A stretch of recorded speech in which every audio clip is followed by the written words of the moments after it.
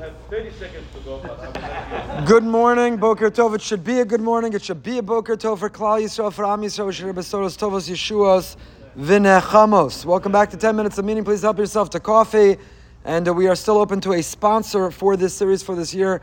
Please email Lee, Lee, at brsonline.org. We are on the 25th parak of Mesilas Yesharim. The Ramchal has been inspiring us and helping us chart a course towards a better version of ourselves.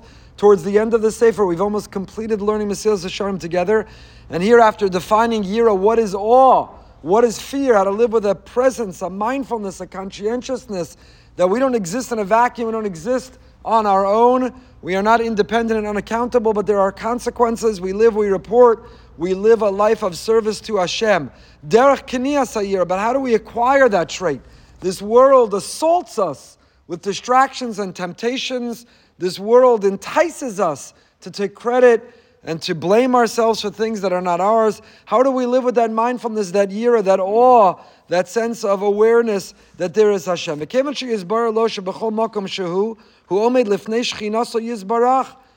Ramchal says we have to know. We wake up in the morning and everywhere we look and everywhere we turn, we have to know that we're standing before Hashem when we are in public or when we are alone and in private. When the camera's on, when we think we are offline, when we are visibly doing things or conversations we're having in our own heads, it is all available and accessible to Hashem. And the more a person lives with that sense that Hashem is looking over our shoulder, before I choose what to listen to, what to watch, what to say, where to go, how to behave, would I do it if He were right next to me?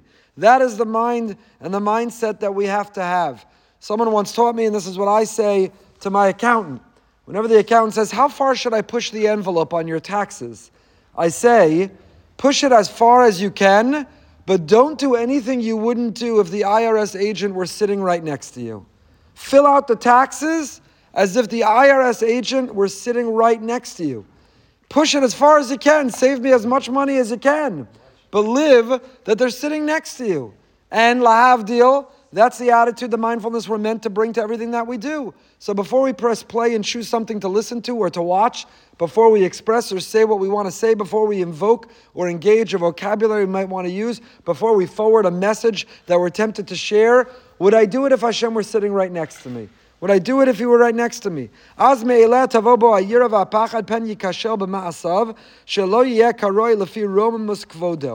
going to fill out your taxes differently if you say, they'll never find out. What's the likelihood I get audited?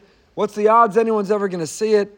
But if you fill it out, if you submit the receipts, if you list what's a business expense, a personal expense, and you do it all with the mindfulness that the agent is looking over your shoulder, they're sitting by your side, you're going to do it differently.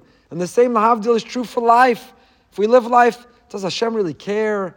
Is He really paying attention? There's a war in Israel. Does He really know or care what I'm watching late at night when no one's looking? The answer is yes. He cares, He sees, He knows, and we're accountable. And the Mishnah in Avos teaches us, no, a Mishnah that for several millennia we didn't fully really understand, and today we can appreciate it maybe more than any generation that came before us. The notion that ayin roa, there's an eye that sees. You go outside and Google Earth and satellites and cameras, you can't stay off the grid. No matter how hard you try, no matter who you are, the facial recognition, your visibility, your fingerprint in this world, there's an ayin roa, there's a camera that sees ozen shomas, and there are microphones, there are ears that hear. Everything that we do. You know that, because if you ever have a conversation with your phone in your pocket, with someone about a barbecue you're thinking about buying, a trip you're thinking about taking, and then you open your phone and you go on an app, and all of a sudden they're advertising the very thing that you were just talking about, because ozen shoma'as, ayin roa. Do you know that when you walk into the supermarket, the cameras have facial recognition that then follow you? Which shelf did you look at? Which item did you consider? What did you buy? What are your patterns? And they sell that information. We live in an age of ayin roa, ozen shomas, more than any before. We can appreciate if that's true for technology, all the more so. Kadosh Baruch Hu, the Ribono Shel Olam, is watching and recording everything that we do. The Heilige Baal Shem had a different interpretation of this Mishnah. The Holy Baal Shem Tov said, read the Mishnah a little bit differently. Da malamala mimcha. Know that there's a Hashem above you. And therefore, don't live in fear and panic about Hashem watching and listening and recording everything you're doing. That's also true, and that should motivate and inspire. But because because know that there's Hashem above you, ayin, what you see, roa, you were meant to see. You see somebody who needs help, don't close your eyes and walk by. You were meant to see it. Ozen shomas, what you heard or overheard, you were meant to hear. And how you react and what you do about it, said the Baal Shem Tov, what you do with it, now that will be recorded.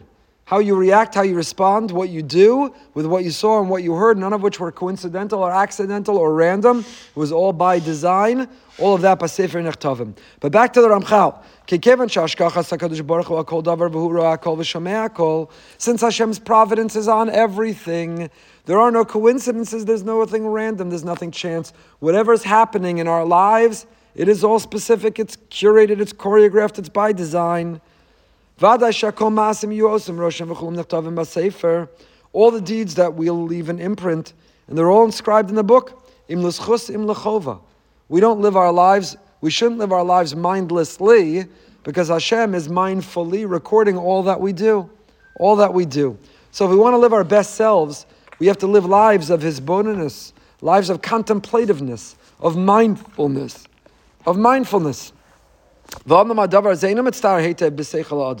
This will only be engraved in a person's mind.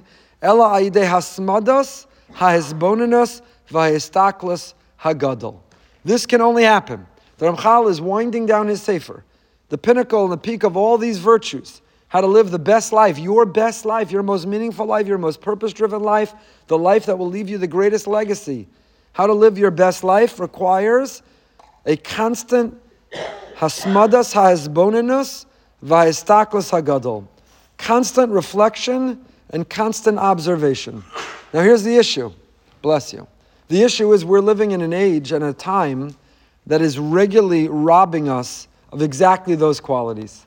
We are distracted, we are enticed, we are seduced, we are multitasking, we are struggling to pay attention, we have a deficiency, whether clinically diagnosed or not. Everyone at some level struggles with a deficiency of paying attention. The technology, which has enriched us in so many ways, is robbing us, denying us, and depriving us of the very ingredients to live the most meaningful life. And that is hasmada, being a masmid. We think of hasmada, consistency, constancy. We think of hasmada, of learning. The masmid in the Beis Medrash, who is burning the midnight oil, who's pouring early in the morning, late at night, Oprah, the sefer, the masmid. But the Ramchal is using the term hasmada in a different way. The masmid is a consistency of hisbonenus, contemplativeness, thoughtfulness, mindfulness. The people who achieve and accomplish the most are not. In fact, the designers of much of these technology who've earned enormous wealth from it don't allow that technology in their homes and in their personal lives and for their kids. That is true almost across the board because they understand, because they design it and profit from it, the dangers, the risks, and the mindlessness that it creates.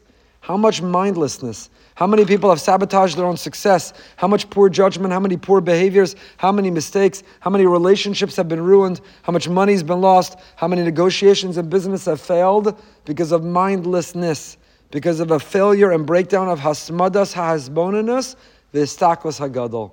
You know when we get to do it? We have this treasure, this gift that Hashem has given us. It's called Shabbos. Sociologists will study us. We are the last vestiges on earth. Maybe some other exceptions, tribes or the Amish, who can for 25 hours disengage from technology. And do you feel more awake, more alive? Are your relationships more vivid, more rich? Are conversations more present? Do you come to more epiphanies of thought? Are experiences more embedded in your memory on Shabbos? There's a reason, because the hisbonenus and histaklos hagadol.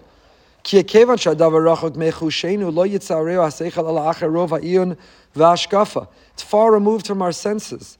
There's a God, He's involved in our life, He sees everything, we're in a relationship, He's talking to us and He wants us to speak to Him. All of that is not perceptible, perceivable, it's far from our senses, so it takes constant effort. We have to constantly think about it and be engaged in it. And even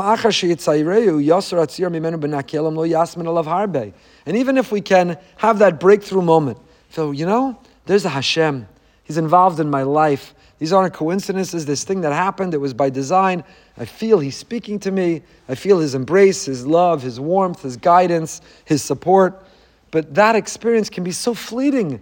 It disappears so quickly that we have to constantly review and renew and recommit to that relationship that we're in. It's a hasmadas hisbonenus. Hasmadas hisbonenus. We have to constantly be connected to this thought. And that's the only way to achieve success. Yira, that sense of awe, is not just from the awesomeness. You could be overcome by awe in that moment, and a moment later, you go from awe back to very, very quickly. Unless there is a constant commitment to see, to feel, to experience His presence. We'll continue with this Amir Hashem next time in 8:45, Living with Emunah. Tonight, Behind the Bima, incredible soldier telling an incredible story near Reuben from Gaza, as well as our friends Alex Katz of Kilat Eretz Chemda and Menachem Traxler of Kolal Chabad, all tonight Behind the Bima. Should be a good day, Amir Hashem, for Klal Yisrael, Yeshuos v'Nechamos.